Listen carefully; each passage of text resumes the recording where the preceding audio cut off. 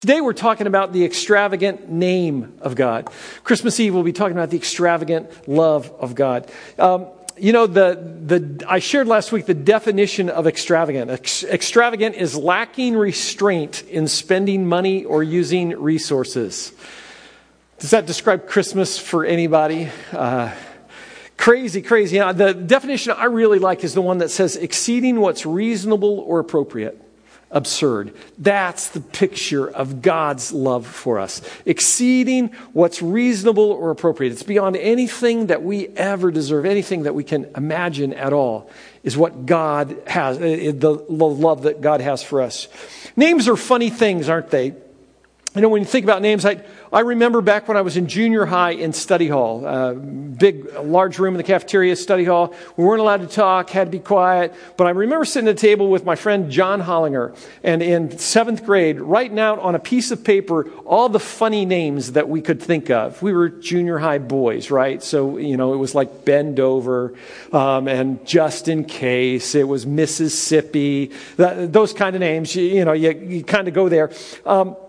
And it got me thinking about names at that point. A little bit later, when Deb and I were traveling for the college that we attended, we went to a church on a weekend, and we were working with the youth ministry there, student ministry there, and met a girl. Her name was April. We got talking to her and said, "Oh yeah, April, what's your last name?" Her last name was Showers. April Showers. Legitimate. It was one of the, you're kidding. She said, "No, that's my name." When we were in Columbus, we had a friend in ministry whose name is Kevin Oder. He's now the minister of a really, really large church in Las Vegas, Central Christian Church in Las Vegas. Kevin's dad's name is Ivan Oder. Ivan has a brother named Buford, so his initials are B.O. They call him Stinky, all right? Names are funny things, right? When Deb and I were traveling, we met another minister whose name was Harry Pitts. Harry Pitts. Can you imagine funeral officiated by Harry Pitts? Interesting names. When Deb and I got married and began to have kids, we had that conversation that all young parents have, right? When the baby's going to be born, what are we going to name this child? And Deb and I, as we talked through it, we really liked the whole idea of choosing names from the Bible. And one of the names that I wanted was the name Zerubbabel, good Old Testament name. Zerubbabel Rubel, that just has a nice ring to it, right?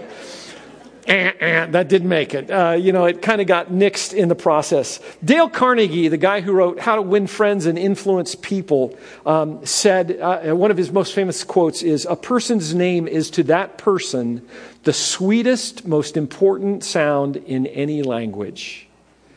A person's name is to that person the sweetest, most important sound in any language. That's really true, isn't it? I was thinking about this message. I remembered some friends of ours from Virginia, Scott and Karen, that I had a conversation with them. They were in our life group, and it's a conversation I have with a lot of people. I have it with people here at Northpointe all the time. How'd you get here? What's God's story that brought you to Northpointe and allowed you to be a part of the body? And I remember talking to Scott, and Scott saying, when we first came, we were at a place that we were just kind of struggling, trying to figure out what to do, where to go. And we came to church, and you talked to us. He was talking to me. He said, "You talked to us," and we told you our names, Scott and Karen, and we thought that was a really good contact. The next week, we came back, and you said, "Hey, Scott. Hey, Karen. How are you guys doing today?" He said, what happened over the next several months is that we would keep coming back to church, and we would intentionally walk by where you were because we knew that you would say, "Hey, Scott. Hey, Karen, how you guys doing?" Names are important, right? They mean a ton to us. Why is that? It's because a name identifies who we are.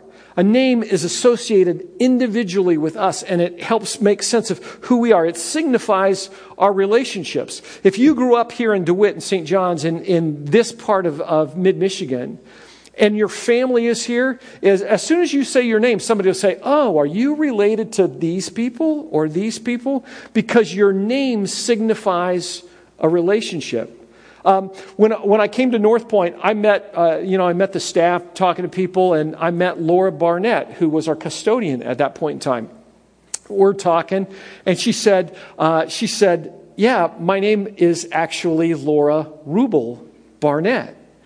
We share the same last name. We share a common heritage. All of a sudden, it was like, oh, Laura's special because we're kin, It goes back a whole bunch of years, right? Like we don't even know when, early 1800s, somewhere in there. But we're related because our names matter. Our names give context, common history.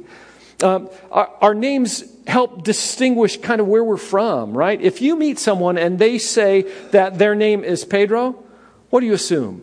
That they come from a Spanish-speaking family, right? If you meet someone and they say their name is Francois, your assumption is that they're probably French parents, whatever.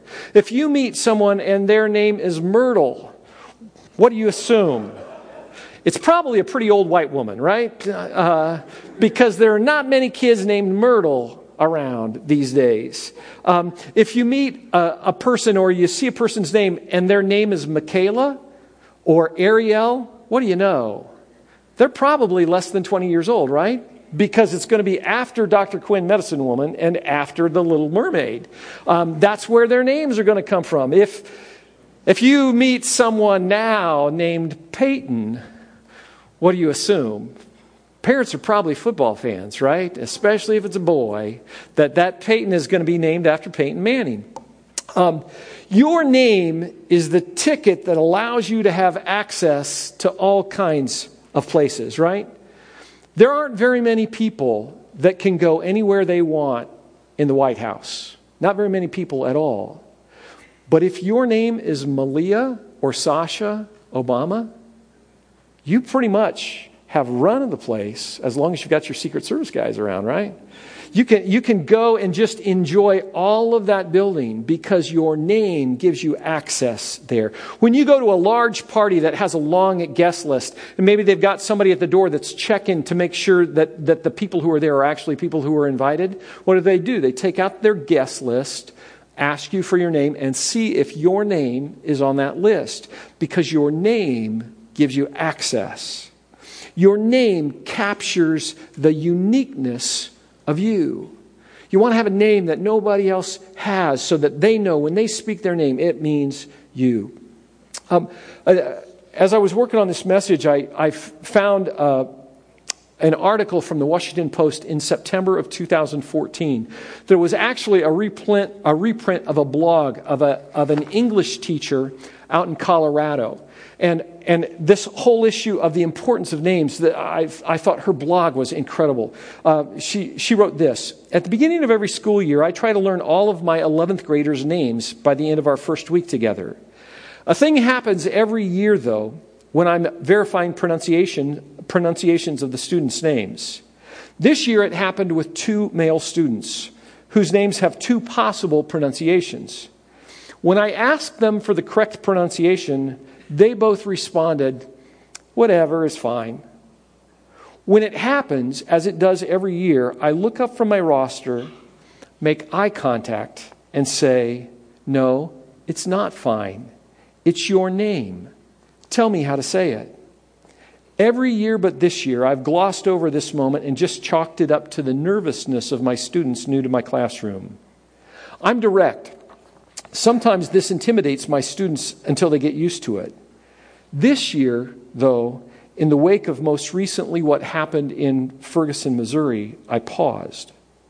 My students have been mostly brown and black. I can count the number of white students I've had using fingers and toes, and I still have some digits left over. My students live in poverty and are underserved, underrepresented, disenfranchised. But they do have their names. I've spent my entire teaching career working to educate and empower students who refer to themselves as ghetto, beaners, hood rats, or wetbacks. And yet my students take a lot of pride in their families, their churches, and also their names. Many of them are named for other members of their family. What I hate is that they can be so timid about correcting adults who mispronounce their names. Never before this year had I thought about the learned behavior that causes this. I had thought, maybe it's a cultural thing and they don't want to correct a teacher. Maybe it's embarrassment and I just pronounce their name so poorly. Maybe they're scared of me already. Maybe I'm overthinking it and they've just had their name mispronounced so many times they don't care anymore. But maybe it's because of years of being treated like the other, from seeing, hearing, and learning from the experiences of people they know. From the experiences of people like them, they've learned to bow all too quickly to authority figures, even when it comes to how to properly pronounce a name, how to distinguish them from the other students around them. Head down, don't look. Hands up, don't shoot. But I want my students to look up. I want them to realize that there are many people who see them and value them for who they are. I want them to know that people respect them, their culture, and their individuality. To know that their teachers are not colorblind, that we see them for their cultures, for their abilities, for their strengths and weaknesses, for their contributions to humanity. Most importantly, I want my students to know that I respect them for the whole person they are, including the beautiful names that are sometimes difficult to pronounce. Names are important. 2 weeks ago, I shared the story of a young woman named Marcela that I met in Ecuador, in Pampanal, the island of Pampanal there. Her husband had left her with 2 young children, and every day she digs mussels out of the shoreline mud in order to be able to sell them to eat, to feed her children. She makes $4 a day. She lives in the home of a friend and her husband. That friend is 17 and a mother of a young child. This is a picture of her friend. Her baby was a few weeks old when we met her, but her child had not yet been named. Why? Because she didn't know if the baby was going to live or not. The name mattered because as soon as that baby had a name, as soon as that emotional investment was made completely, if the baby died, it would rip her heart out. Because names matter. Jesus' name matters. It was a very specific name given by an angel. It was given to signify who he was and what he came to do. His name matters. 400 years before Jesus was born, the prophet Isaiah wrote these words in Isaiah chapter 9. The people who walked in darkness have seen a great light. Those who dwelt in a land of deep darkness, on them a light has come. For unto us a child is born, unto us a son is given, and the government shall be upon his shoulder, and his name shall be called Wonderful Counselor, Mighty God, Everlasting Father, Prince of Peace. Of the increase of his government and of peace there will be no end. And on the throne of David and over his kingdom, to establish it and to uphold it with justice and righteousness from this time forth and forevermore. The zeal of the Lord of hosts will do this. If you're like me, you hear the words from Isaiah and you immediately go to the music of George Friedrich Handel. For unto us a child is born. Now, everybody's not like me. I know that that's not where everyone goes. But for me, it's there. I can picture I can hear the music in my head. It's one of my favorites from the oratorio Messiah. Because the anticipation that Handel created with the music when he said, and his name shall be called, and it just explodes, the music explodes. Wonderful Counselor, Mighty God, Everlasting Father, Prince of Peace. Think about those names, those 4 descriptors of who this baby that would be born would be. Wonderful Counselor. This baby that would be born would be the healer of emotional wounds in us. We live in a culture that some people embrace counseling completely. They say, oh, you know what? I've got a hangnail. I need to go talk to my shrink and figure out how to take care of that. And some people on the other end say, you know what? I can handle anything on my own. I would never go to a counselor because that shows weakness. Keep in mind the picture that Scripture paints is that the Savior of the world would be the wonderful counselor for us. There are counselors, and then there are counselors, right? There are good counselors, there are bad counselors, there are incredible counselors. The Messiah was to be a wonderful counselor. A counselor can help you see things in yourself that you've never seen before. A counselor can help take you from where you've been to where you want to go. A counselor can walk with you and help bandage the wounds. A counselor can help rebuild a broken foundation. A counselor can help you find traction when you're buried up to your axle. The wheels are buried up to its axle in mud, and you just spin and spin and spin and spin. A counselor can help you find traction to begin to make progress. The Messiah would come and be the wonderful counselor for us. Isaiah says he'll also be the mighty God. In the context of a culture where there were gods for everything, there was this picture that this baby that would be born would be the mighty God. What is it about this baby that would make him mighty? He would have this sense of, he would have omnipotence. He would have the power that would allow him to do anything on earth. I remember as a kid singing a hymn that went, he could have called 10,000 angels to destroy the world and set us free. He could have called 10,000 angels, but he died alone for you and me.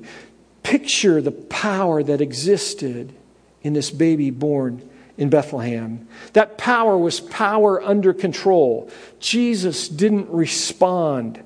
He didn't lash back. He chose to endure punishment that he didn't deserve, even to the point of death, so that we could be back in a relationship with God.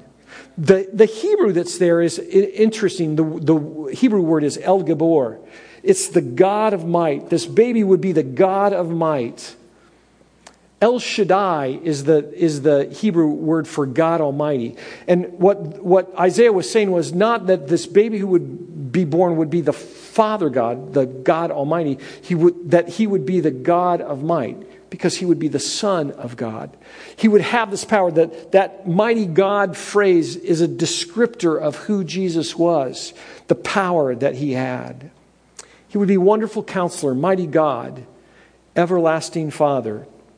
Again, the Hebrew there is kind of a little bit different than I thought of.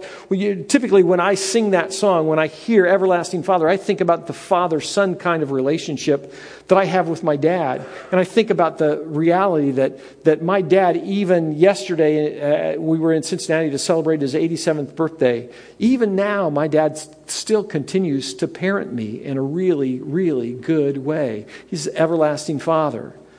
But that's not the picture that Isaiah created with his words.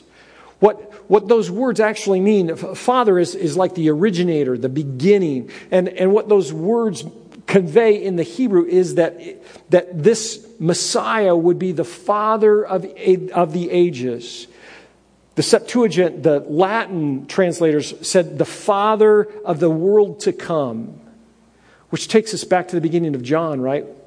Where John said, in the beginning was the Word, and the Word was with God, and the Word was God.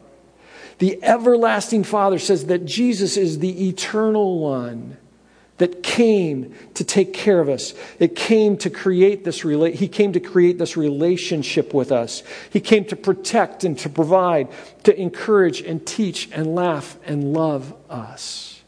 Everlasting Father and Prince of Peace. Literally, the Hebrew describes there that the Messiah would be the ruler of peace. That he'd be stamped with the image of the King, and that he would be filled with peace that surpasses all comprehension, all understanding. He would be able to give us peace that allows you to ride out the most difficult of circumstances without losing control.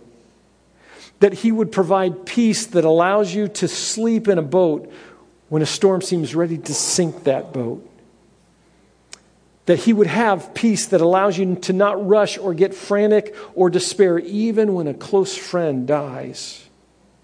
That He would have peace that comes from knowing who you are, why you were created, who you belong to, where you're going, where your citizenship is. Isaiah said this child that's going to be born would be the wonderful counselor, the mighty God, everlasting Father, and Prince of Peace. But those aren't the only names that describe this babe. Because if you go to the New Testament, there begin to be names after names after names that describe the nature of this baby. That they describe who He is in His character, in His core for us. I want to just, we could look at a ton of them, but I want to look at just two this morning from the New Testament. Matthew, as he describes the biography of Jesus and describes the beginning of Jesus' life, says this in chapter 1. An angel of the Lord appeared to Joseph in a dream and said, Joseph, son of David, don't be afraid to take Mary as your wife, for that which is conceived in her, the baby that's growing in her, is from the Holy Spirit. She will bear a son, and you shall call his name Jesus, for he will save his people from their sins. Think for a second that every time that we say the name Jesus, if we were to translate that from the Greek to English, we wouldn't use the word Jesus. We would say Savior. The Savior said this. The Savior said that. The Savior did this. Jesus was given the name Jesus because He would save the people from their sins. That word from the angel was a prophecy about the nature of this baby who would be born. And it provided Him with a name that described His character. The next verse says this, all this took place to fulfill what the Lord had spoken by the prophet. Behold, the virgin shall conceive and bear a son, and they shall call his name Emmanuel, which means God with us. There's this concept that's so fundamental for us at this time of year, at Christmas, and in our relationship with God, to understand that God is not a distant God that's far from us, but that He chose to put on flesh. He chose to allow blood to flow through His body so that He could come in and among us, that He could be with us. When you hear the name Emmanuel, it means God is with us. God is living among us so that He could experience every temptation that we'd experienced, so that He could physically go through the things that we do, lack of sleep, all the stress, all the tension, all of the pressures that come from the relationships we have and the tasks that we have in our world. Jesus experienced all of that. And He didn't sin. He came as God on earth to come in and live among us. The names of Jesus provide incredible comfort and insight to people who know Him. Those names, Wonderful Counselor, Mighty God, Everlasting Father, Emmanuel, Jesus, those names exceed anything that's reasonable or expected. They're crazy because God is a God who's crazy about us. He's a God with an extravagant name. I want to take a sidestep in the midst of this message about the name of the Messiah for a second, but it's an important one, I think. I want to talk for a second about the name of Jesus and the name of God. This message is not about taking Jesus' name in vain. But I want you to take some time this morning and think, if that's a normal part of your language, if that's a normal response for you, I want to challenge you this morning to rethink that. Language doesn't just come out on its own. Language is something that we choose to articulate out of our mouths. Language, choosing not to take God's name in vain, not to take Jesus' name in vain, is not just a matter of self-control. It's not just, I'm going to put these clamps down on myself and make sure that I don't say those words anymore.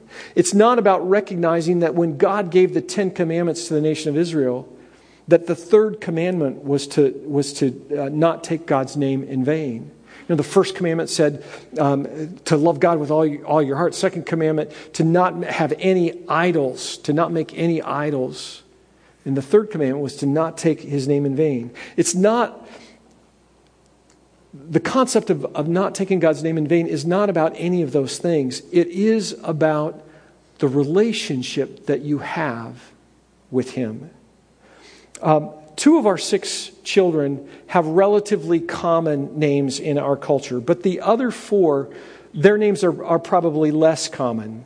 They're from the Bible, which doesn't make them any better or worse. That's just where we chose their names from. But if you tell me Leah or Gabriel or Josiah or Micah are stupid names, or you say something like, why would anyone in their right mind name their child that?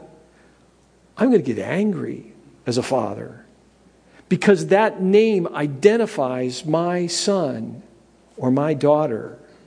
The moment that we gave that name to our child, the first time we spoke those words, it was an incredibly beautiful moment.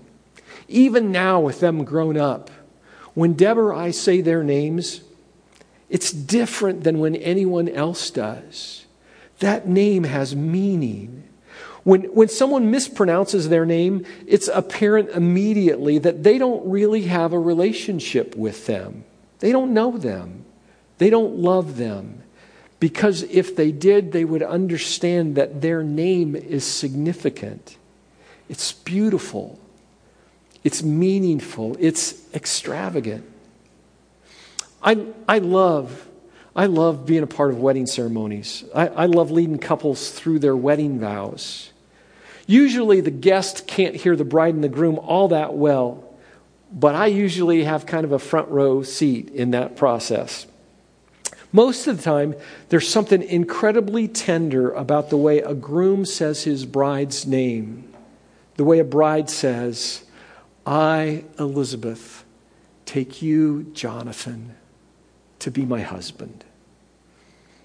Simply saying the name of that person communicates love, respect, passion, and commitment. In a relationship, names take on special meaning, right? That's why the way that we use God's name, the way that we use Jesus' name is so important. It reflects the relationship that we have with them.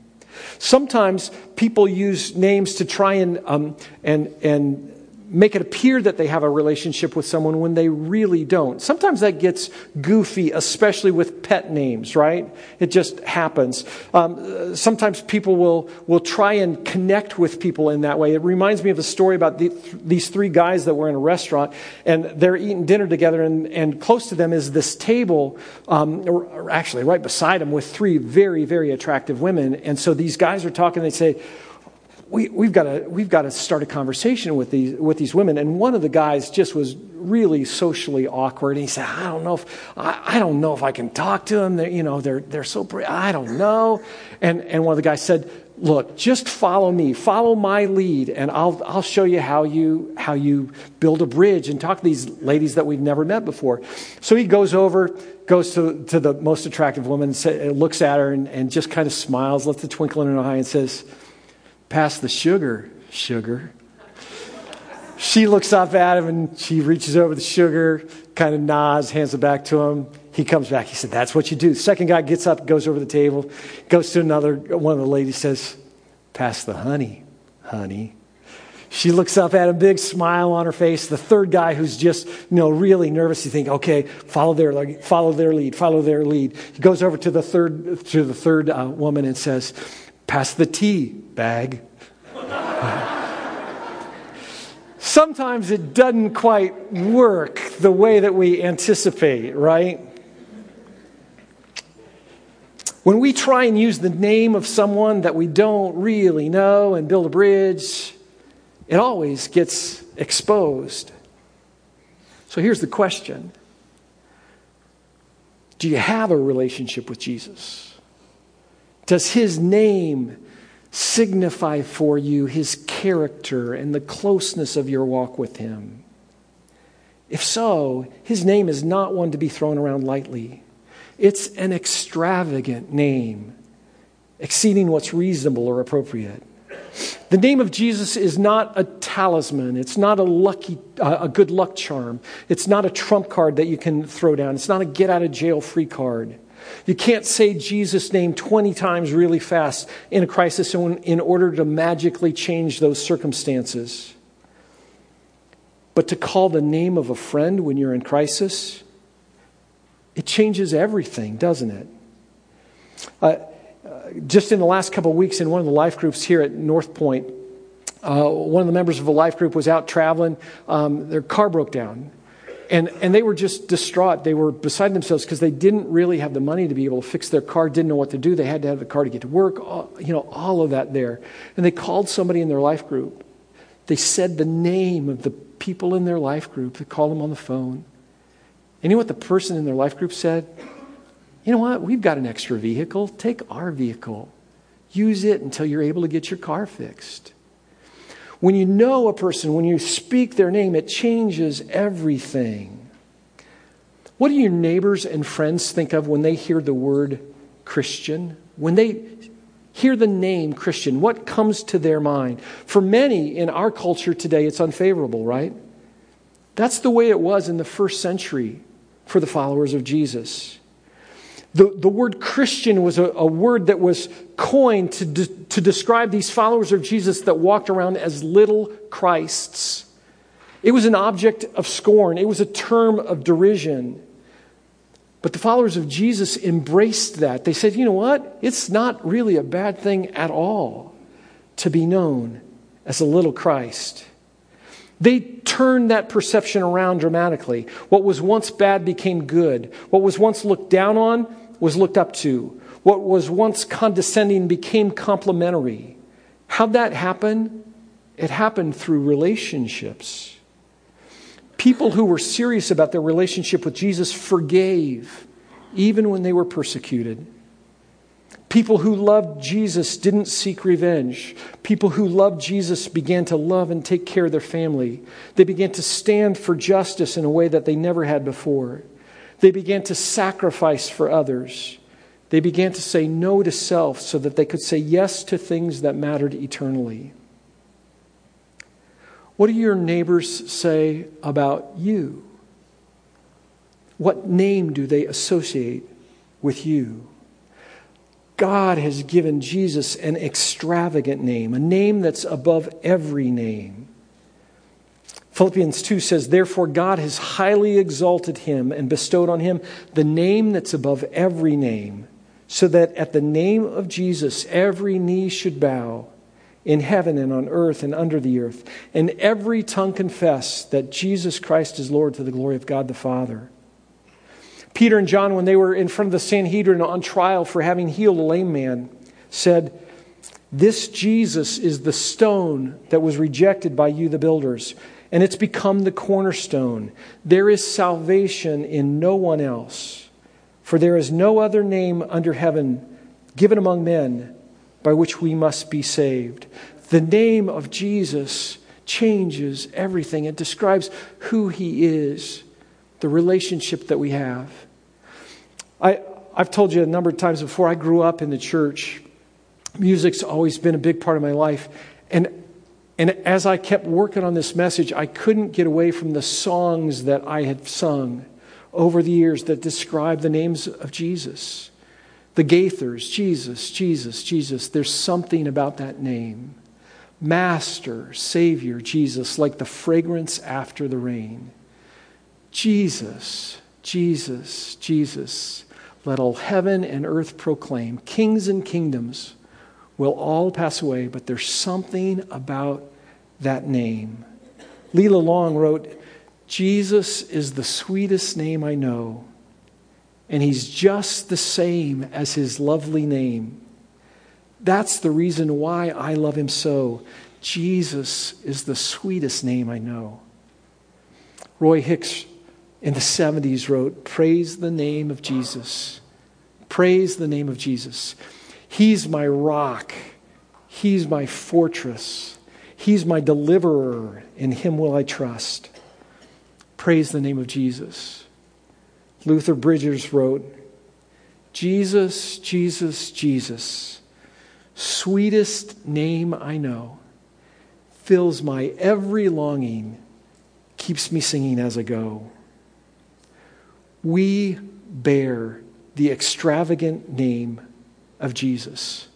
I think one of the greatest thrills in the world, in our world here on earth, would be to be an Olympic athlete and to walk into that Olympic stadium in the opening ceremonies and to bear the name of your country on your jacket, on your pants, on your shoes, to represent them.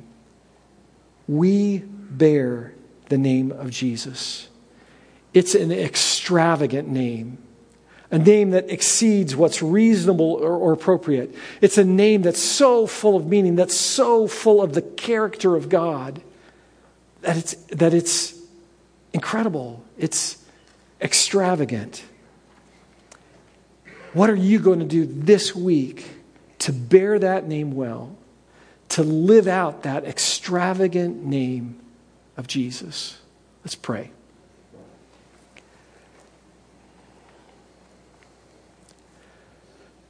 God, when we consider you, when we consider the gift of your Son this Christmas, we recognize how awesome that gift is, how awesome Jesus is, how incredible. God, words fail when we think about that. Lord, we thank you for your extravagance, for the name, for the character of Jesus, for his willingness to come and die for us, to put skin on, Lord. We thank you to live among us. Help us to bear that name well, Lord. In Jesus' name we pray. Amen.